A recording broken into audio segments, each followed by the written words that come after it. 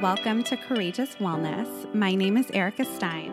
And I'm Allie French, and this is a podcast about individual journeys toward wellness and how to navigate it all.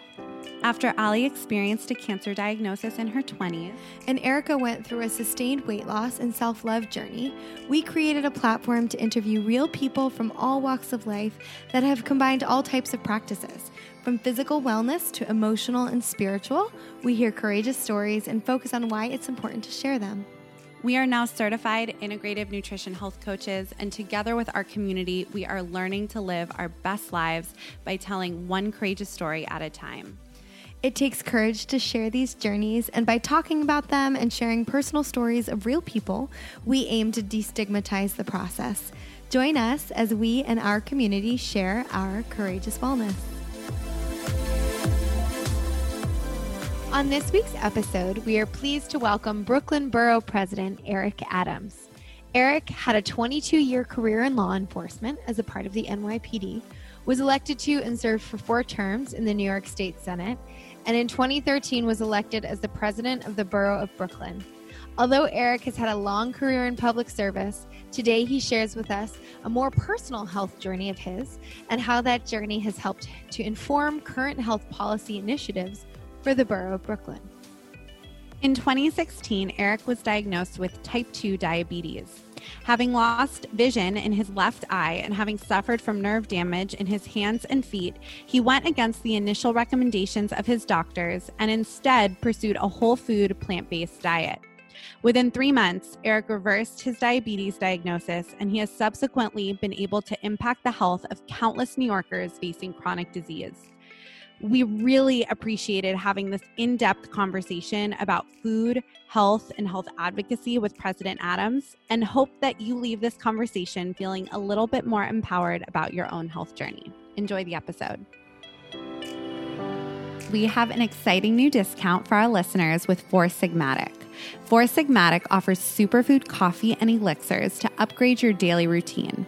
The powerful antioxidants, antiviral effects, and immune-boosting properties of mushrooms transform your cup of joe from an energy-boosting treat to a health-enhancing choice. Along with mushroom coffee, Four Sigmatic also offers mushroom elixirs, mushroom hot cocos, and other shroom-filled products. Erica uses the lion's mane in her morning superfood coffee, and even though I hate mushrooms, I absolutely love the products, especially the matcha latte powder, which contains maitake mushrooms and adaptogens. For 10% off Four Sigmatic products, visit foursigmatic.com and use the code COURAGEOUS at checkout, and there's also a direct link in our show notes. Thank you so much for joining us today. Thank you, ladies, for having me. To start off, can you tell us and our listeners a little bit about your personal journey in your own health and wellness? Well, I think that my journey is probably, the beginning is atypical to the average American encounter. And it's amazing when I start to reflect on it, on how much we fell into a comfort of, what our life journey should be and could be. And it's almost this term that we're hearing a lot about now with coronavirus, our new norms, as we go from being healthy to unhealthy to, almost just waiting to die, basically.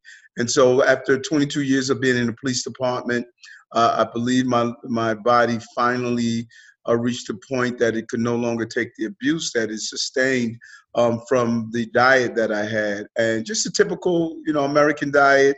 And I looked really physically, I looked fine because I spent a lot of time in the gym. I exercised a lot. I ran from time to time, and I looked physically, but I didn't take an internal selfie, as I like to say. And, I just want to dispel the myth right away about, do cops like donuts? Yes, we do. All kind. I mean, I must have consumed from a jelly donut to a custard. But, that was the diet. Fast, greasy, fatty, sugar, processed. And after I left the police department, I became a state senator. And I served in the state senate for 7 years. And same diet, just transitioned from being a police officer to an elected official.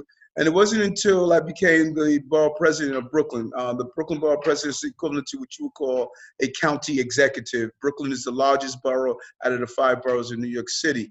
I was out of the country and I received a pain in my stomach. I thought it was colon cancer because I lost a real good friend to colon cancer, and the symptoms were the same. And, men you have to drag to the hospital, you just suck it up.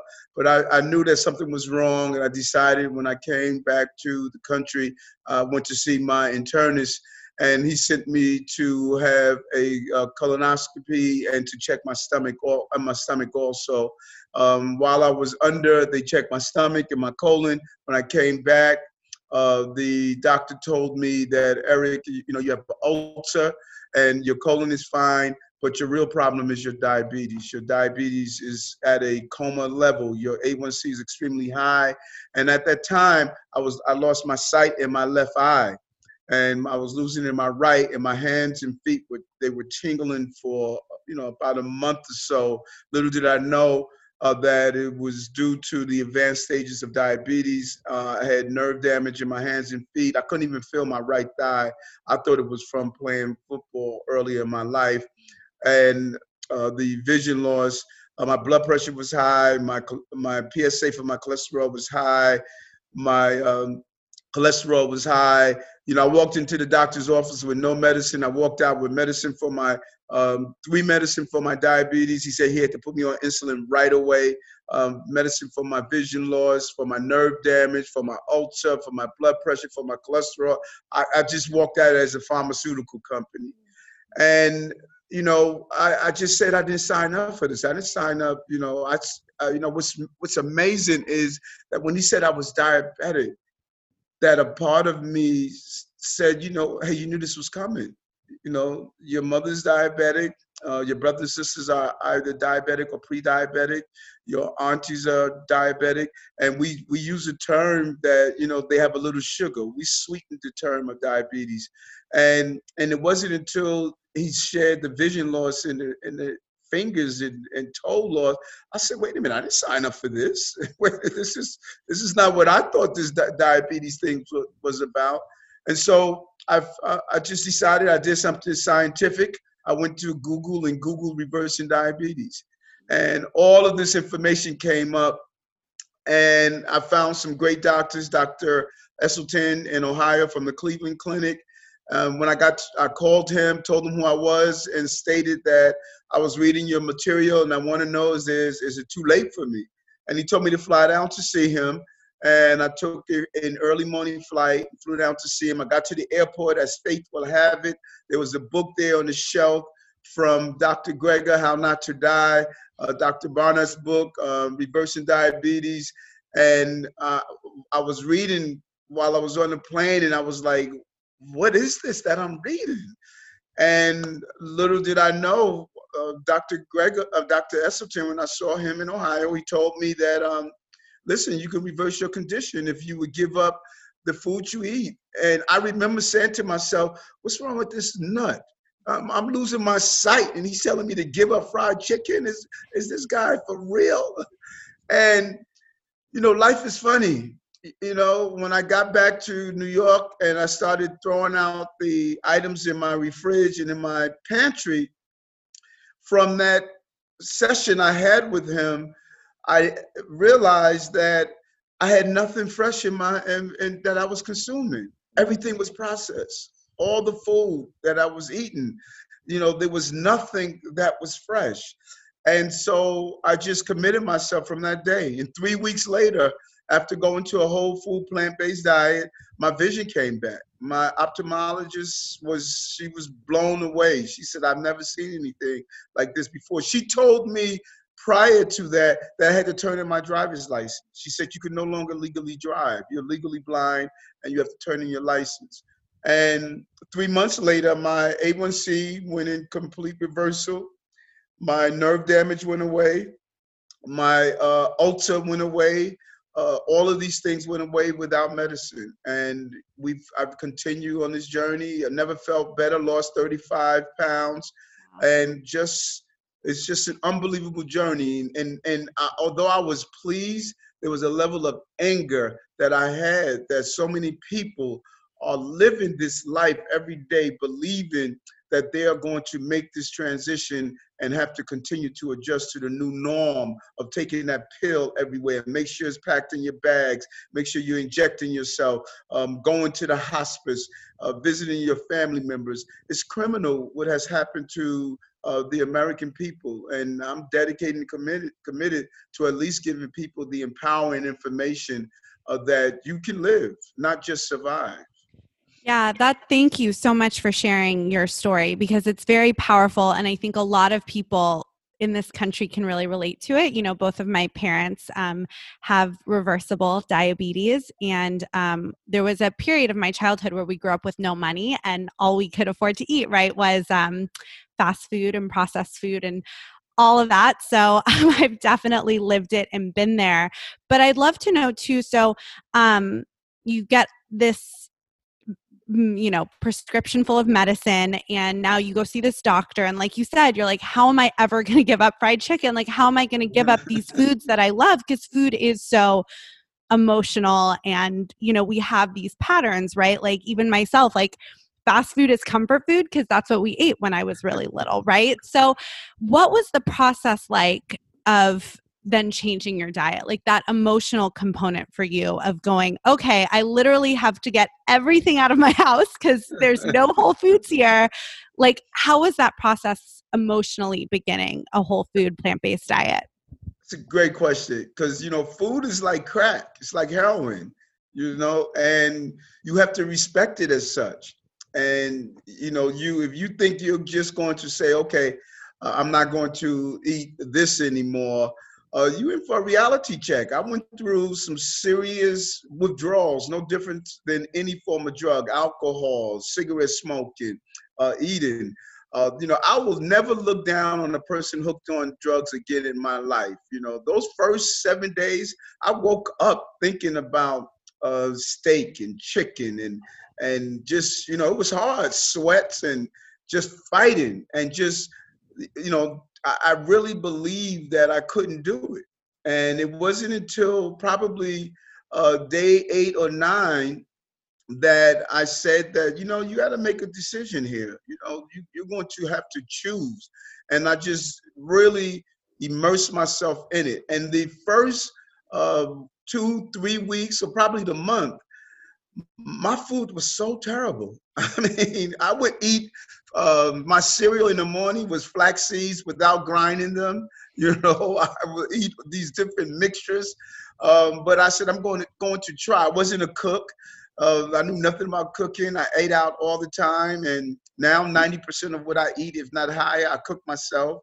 But it was about just not giving up. And I started learning my taste buds. And I started finding out, well, I like a salty taste. So what is the combination of salt that I'm looking for? What am I trying to? I started reading up on my tongue and different places on my tongues. I looked for different tastes, the power of dates to deal with your sweet taste that you're looking for, the power of different things. Then I started searching spices and learning that spices are more powerful than the food you eat. Cumin, oregano, turmeric with pepper mixed with it, and what does it do for your liver and absorption. And I started learning about these spices, and every week I would learn a different spice and how to cook with it. And so it was a slow evolution that I was not on a diet. I was on a lifestyle change, and the relationship with my food was a different relationship. I used to eat and then feel bad after I ate something. I knew when I was eating that garlic, how I was building my immune system. Everything that was in my bowl, my Buddha bowl, I call it, of a mixture of food, I knew that it was playing a role. So the relationship was different, but it was not an easy one. It was an evolution. And like any evolution, it takes time, because I identified those cupcakes and those different food items as the relationships I had with my aunt. My dad used to We used to eat this cake whenever I did bad in softball or baseball. And so when the doctor was telling me I had to give up these items, I was not only giving up on what I was consuming, I was giving up on those relationships. And so when I'm talking to people about no longer eating certain items, I'm sharing with them with the understanding that food is comforting. It is where we go when we're sad, when we broke up with a loved one, when we lost a job, when we're angry, when we're under stress.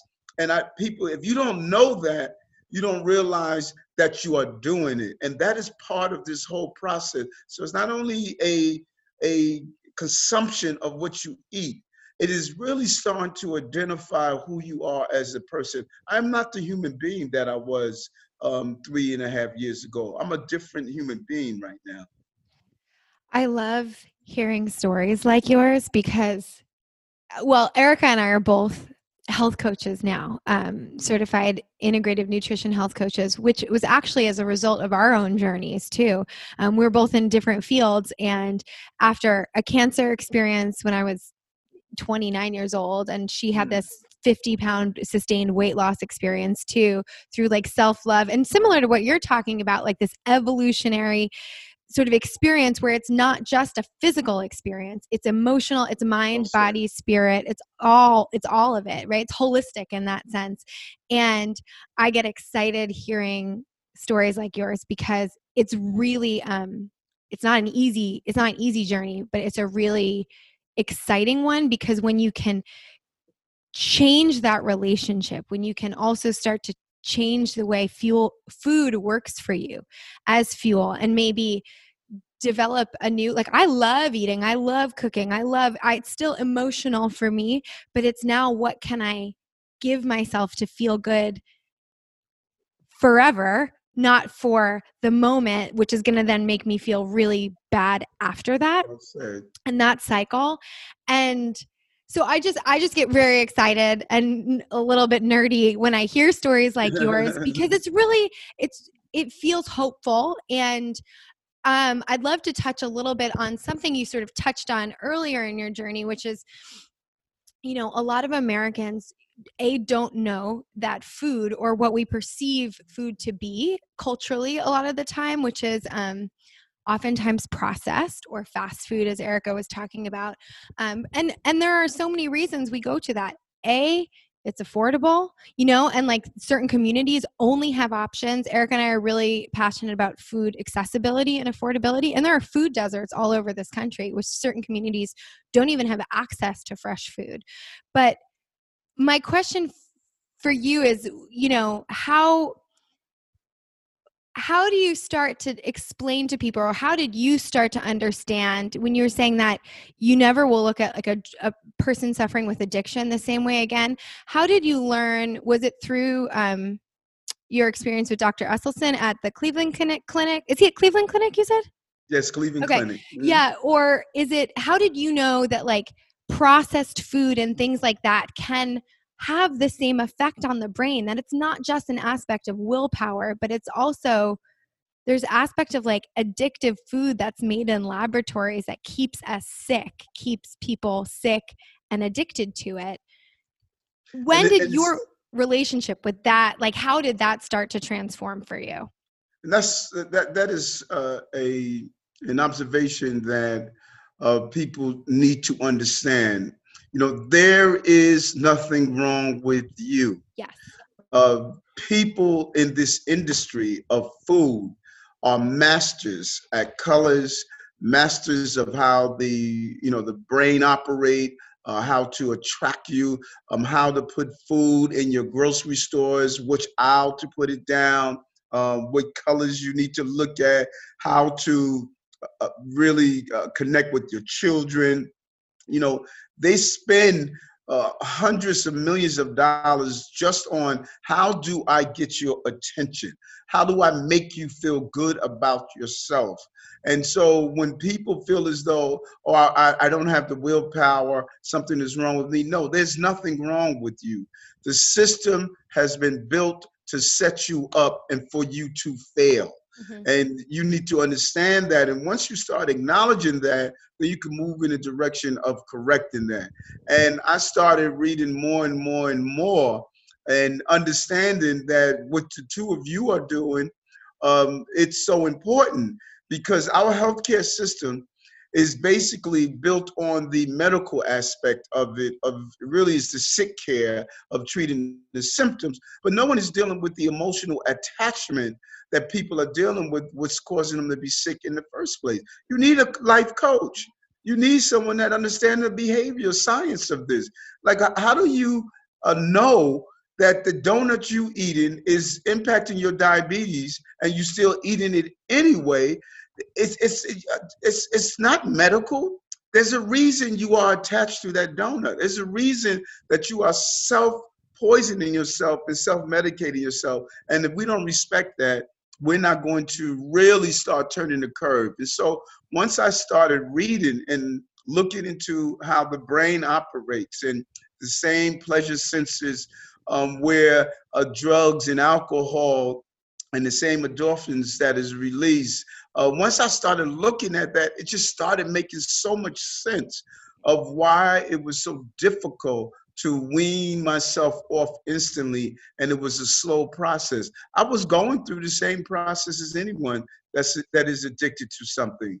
And so the more and more you become knowledgeable of that, support groups, some of the things we're doing here in the city of having all of our churches have health ministries, because you need support to get through this. You need people around you to be a part of this evolution and journey. If you're married, you will want your mate to support you through this. You don't want your mate, really tearing you down because you no longer eat meat. What blows my mind, if you want to see people be angry, let them learn you're not eating meat. Oh my God, it's like, what do you think? You special? You think you better than anyone? You can say that, listen, I am using some drug, and they say, okay, we're going to accept you into the circle. But once you say you're not eating meat, it's like what? Were you some type of weirdo? So what we are doing, particularly in the African American community, which people think plant-based vegan is a white thing. Oh, you think you're so white now. We're showing the connectivity between slavery and the food that people are eating. We've taken dangerous food and turned it into soul food, and it is in all of our communities, and we're educating people so they can see the connection. Because I think once people start to realize that the reason your baby has that asthma pump is because of what you're serving him. The reason he can't sit still in the 3rd grade is because of what you're putting on his plate at home. We are showing people the connection between health, crises, behaviors, depression, all of these things that are food related. Alzheimer's, we had some great doctors here. We had an event here at Borough Hall around Alzheimer's and dementia and food. The place was packed. We're showing people you are not ill because of your DNA. You're ill because of your dinner, and you could turn it around. And that is empowering to people. And that is what we're showing folks.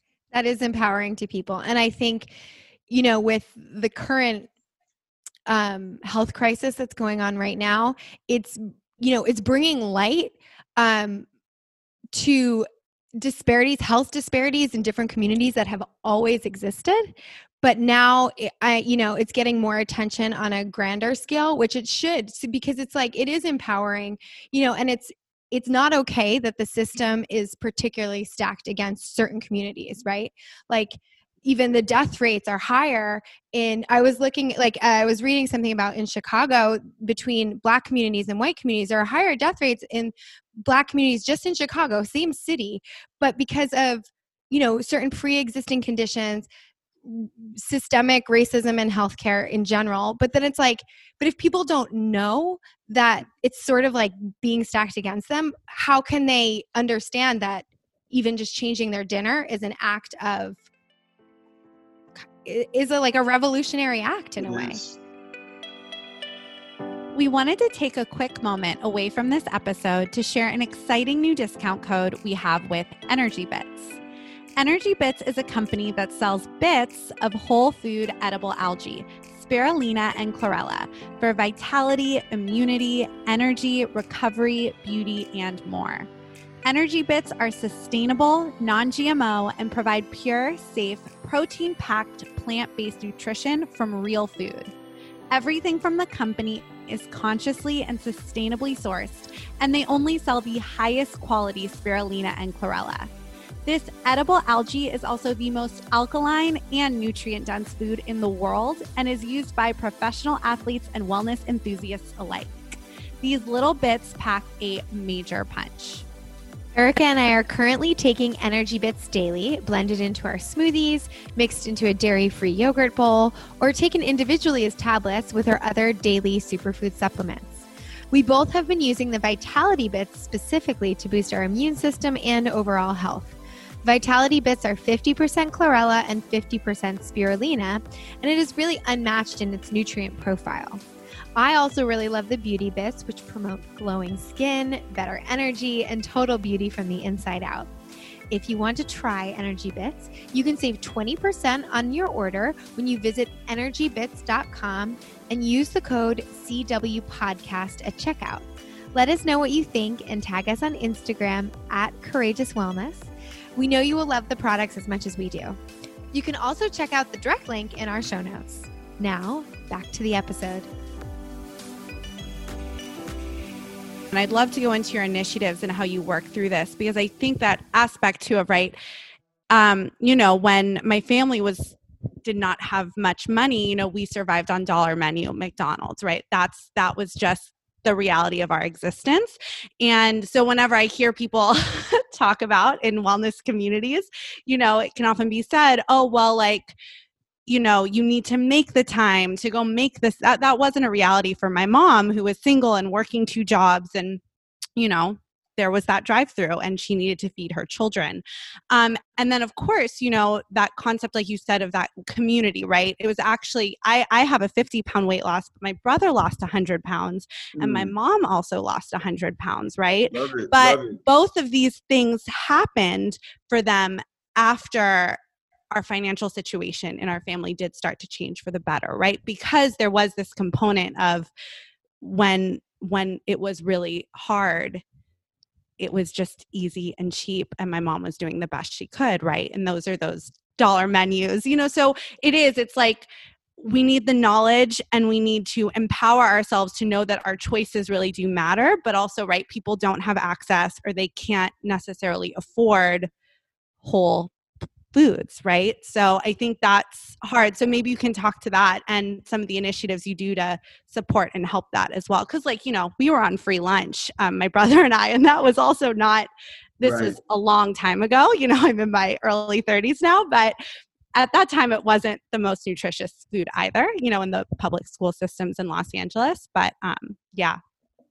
And that is so important, and I really love your narrative and your story, because I was able to get my mother to go through a whole food plant-based diet, and after 2 months, mommy was diabetic for 15 years, and she was 7 years on insulin, and after 2 months she was off her insulin, and at the age of 80, and so it's never too late for those who are out there believing that well, it's too late for me, I'm already ill.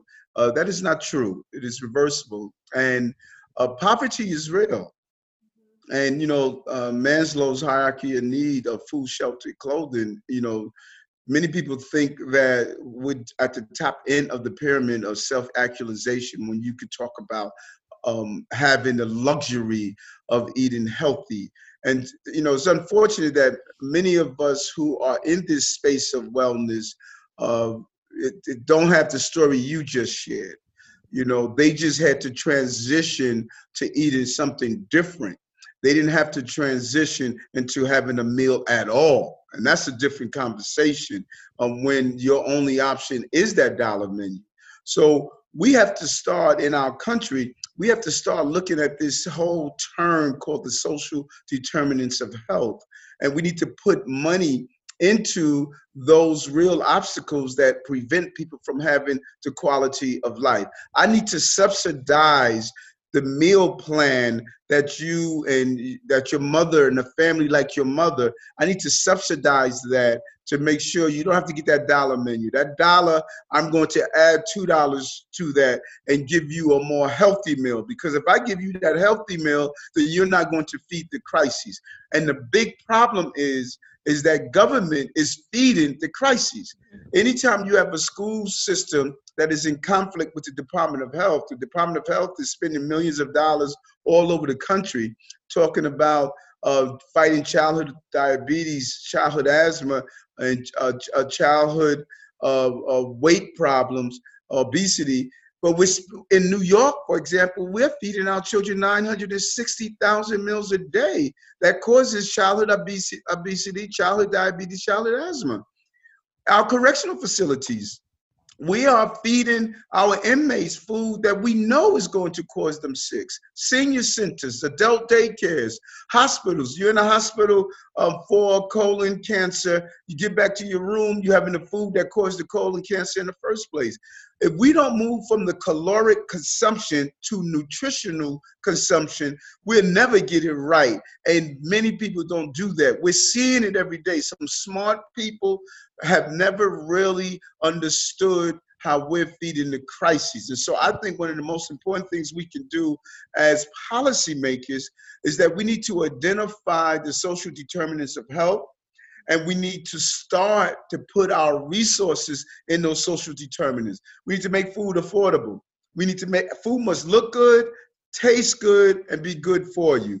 We need to show people how to do it on a small budget. We did a video showing people how to shop in a supermarket, how you can get dry beans, and you can make patties, a bean burger, how you can make soup, a stew. We need to show people. We were at a food pantry giving our food around Thanksgiving, and the number of people I handed a beet to looked at it and say, I don't know what to do with this. So part of what we need to do is show people how to eat healthy, how to cook a meal, how to chop it up, how to grate it, how to make ice cream out of frozen bananas and cacao powder and carob powder, all of these healthy things. And so we need to go down and stop being so high up and mighty. Let's meet people where they are, and let's take them where they ought to be. Let's not meet them where we are and expect for them to catch up with us. Yeah. Thank you. Like I said, Erica and I get really excited about this stuff because, it's interesting because when we sort of moved into this space, which happened very organically, this wellness world, I'm going to target the Los Angeles wellness world, which we are part of an amazing community here, but the LA wellness world is particularly privileged, and let's call it, it's like pretty white too on top of that, right? Like it's and it can be very much about like appearances of like green juice and hiking and like, it's like, oh, what do people do all day? Do they not go to work? Like, you know what I mean? Oh, I can just like make smoothies and hike all day. That's great. But that's not most people's reality, right? And so part of what we've tried to do is how do we not only expand, like you're talking about, create education and accessibility to people who can be empowered by it, but also educate the sort of very privileged community about how much sort of how out of touch some aspects of that can be as well. And like you said, not just meet the people where we are or where someone else is, but where like they are. And that's how change can actually happen. And one of the things I was reading about that you guys have done, I think it was this past year in 2019, was your lifestyle medicine clinic pilot. And as health coaches, I love seeing that it's a team of doctors, dietitians, and health coaches that came together, and that there was a positive response, and it was renewed for 2020. Can you talk to us a little bit about that? And I'm curious, like what the results were, what actually happened, and then the demand for it after that pilot.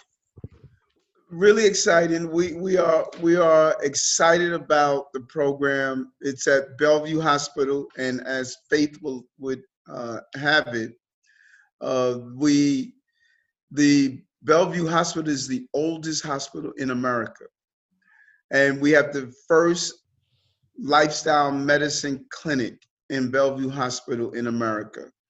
Health and Hospital Corporation, one of the largest hospital systems in America.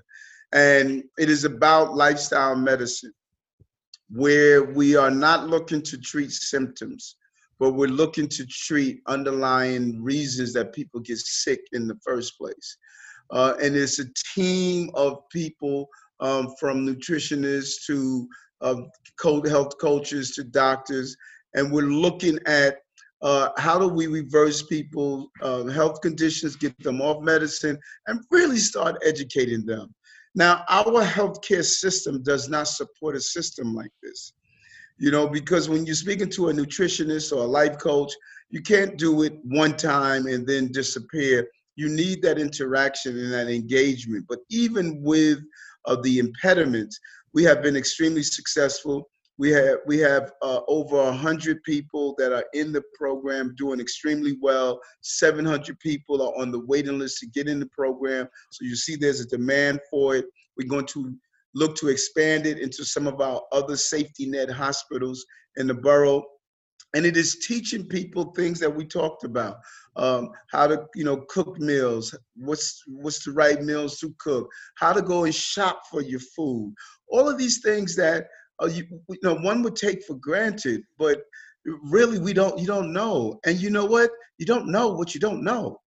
And so the Bellevue experiment, we're looking to expand it. As you stated, we were successful in getting another year, but it's unbelievable that we have to convince people to do this in the first place. But we're going to keep chugging along, and hopefully we'll keep showing the data. We should have the data released in about a month or so to show the first phase.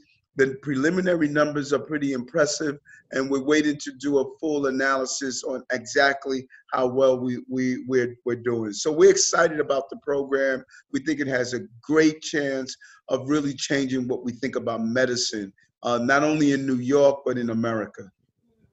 Yeah, you guys are setting the tone for what I hope we can all adopt and continue to grow all around the country. Yeah. You also, I noticed, have a Meatless Monday initiative, which I think is really cool and I think can be implemented, right, like nationally. Can you maybe touch on, right, like I've heard so many people say, can one day off of not eating meat actually do anything, right, to my body, to my well-being? So maybe you can touch on that about like why Meatless Monday is important, or just choosing one day a week to quit animal consumption. Yes. I think for a number of reasons. Number one, if Americans just move away from meat 1, 2, 3 days, it will have a major impact on the destruction of our planet. Many people talk about how do we deal with the burning of fossil fuel? How do we change the type of fuel and type of energy sources we use? And, how do we change emissions standards? But you don't hear any conversation at, the overconsumption of meat on the planet and what it is doing to our environment, from the waste from cows to what we're doing in the Amazon by deforestation. That is for raising cows and cattle feed. And 44% of the food that we grow goes to feeding animals. So when you start to look at the impact of our overconsumption of meat and how not only is this hurting our mother, but it's hurting Mother Earth, and we can make a difference. So when you look at Meatless Mondays, I think it helps in several different ways. Number one, when you go through Meatless Mondays, you're going to wake up Tuesday and you're going to say, wow, I didn't die. I can actually go a day without eating meat. There's some people that believe meat is the center of their plate and the center of their life. The thought of not having meat for a whole day is just so hard for many people. But if you're able to do it that one day and taste something healthy, try something different, able to do that, you come out saying, wait a minute, I can do this. And that's what we're looking for right now, for people to see they can do this. So you have the tangible results of decreasing the consumption of meat throughout our entire country, particularly in a place like New York, where we feed hundreds of thousands of people. We have 1.1 million students in school alone. So every day we feed them twice a day. So you have that area. We feed people in correction, ACS, hospitals, senior centers. So if we could get our entire city to go meatless Mondays, we will be helping our ozone, and we would start to carve a space where people would start doing the R&D that's needed to come up with great tasting meals, because we're a market for it. So we can create a market just on our buying power. Then it would encourage people to start looking, say, you know what, maybe I could do a meatless Monday, Wednesday, and Friday. And then eventually start making the transition to see how good their bodies would feel, how they don't walk around bloated and constipated and heavy and feeling as though they're always lethargic and tired. They say, wait a minute, I'm noticing on Mondays, when I do my meatless Mondays, my body feels different. That is what we want to do. We want to introduce people so they can start the evolution. And so we've been successful. We have meatless Mondays in our schools. We have meatless Mondays in our hospitals. We're looking to get other places to have a default.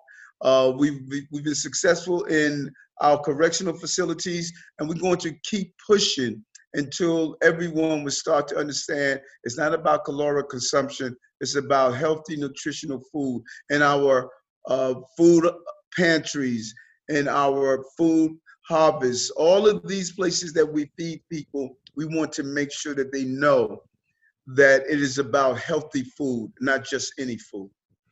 Yeah, and our food system, Dr. Mark Hyman talks a lot about this, but our food system and our medical system and big pharma, big food, they're all so deeply intertwined.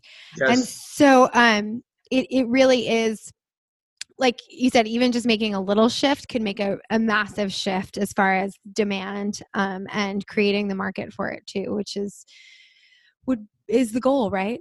Yes. And that's so important what you said about, I believe that our Department of Health and our Health and Hospital Corporation, all of these groups, our Department of Education, Department of Health, Health and Hospital, those are the agencies in the city, they need to all be together in the purchasing of food. Our pediatricians should have input in what food we're buying and serving our children in our pre-K and 3K level. All of this must be intertwined together. Our medical professionals should be dictating what food we're serving in our schools, our hospitals, our jails, not someone that knows nothing about nutrition. Educators educate. Nutritionists that are well educated should be deciding what food we are consuming.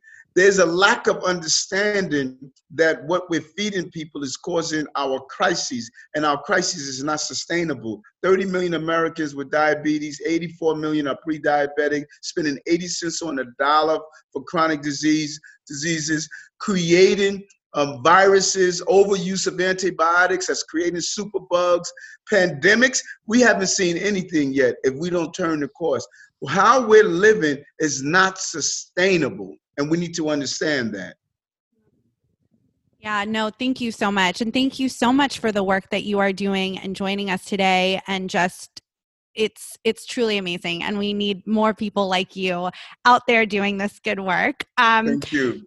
So, to wrap up, we always ask our guests a couple of questions. And the first one is always a little fun, but what do you do as this, busy man, working on, health and policy? What are some of the ways that you take care of yourself? Do you have any self-care practices that are non-negotiable? Learning how to and enjoying turning down the noise. And it's amazing, something that we have complete control over. We give it to others, and that's quiet.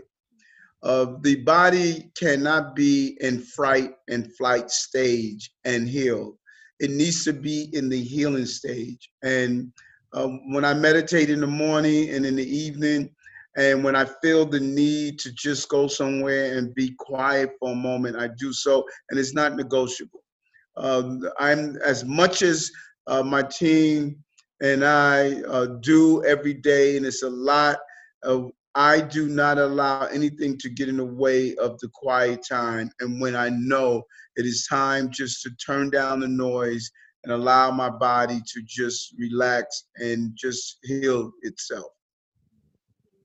Thank you. And then the last question we ask is, do you have a book recommendation you would like to offer to our listeners? It could be something that's just meant something to you in your journey. It can be on nutrition, whatever, anything that just has meant something to you along the way. Oh man, there's a lot. Good Lord. One of my favorite is Dr. Greger's How Not to Die. I think that's my favorite book. I give it to a lot of people to read. I think Dr. Greger's Bird Flu should be a must-read for everyone. Things like coronavirus and the other flus, they didn't come out of no thin air. And I just think that's a must-read, that we start engaging on how we get prepared for the future. But those are probably the two of my favorite. And then I'm a nut for Malcolm Gladwell. I just think he's a great storyteller, and I enjoy his stories and his books. But those are the three that I would say. Well, thank you. Thank you so much. And thank you again for joining us today on the podcast. If any of our listeners want to get involved or find you, where can they find you and learn more about getting involved in your initiatives? You go to my website. It's eadams@brooklyn.nyc.gov. All right. Well, thank you so much again, Brooklyn Borough President Adams. Thank you very much. Take care. Thanks for tuning in to another episode of Courageous Wellness. Tune in every Wednesday for a new episode featuring a different guest each week. Subscribe, rate, and write us a nice review. And you can also follow us on Instagram @Courageous Wellness, or get in touch through our website, www.courageouswellnesspodcast.com. Until next week, I'm Allie. And I'm Erica, and we're Courageous Wellness.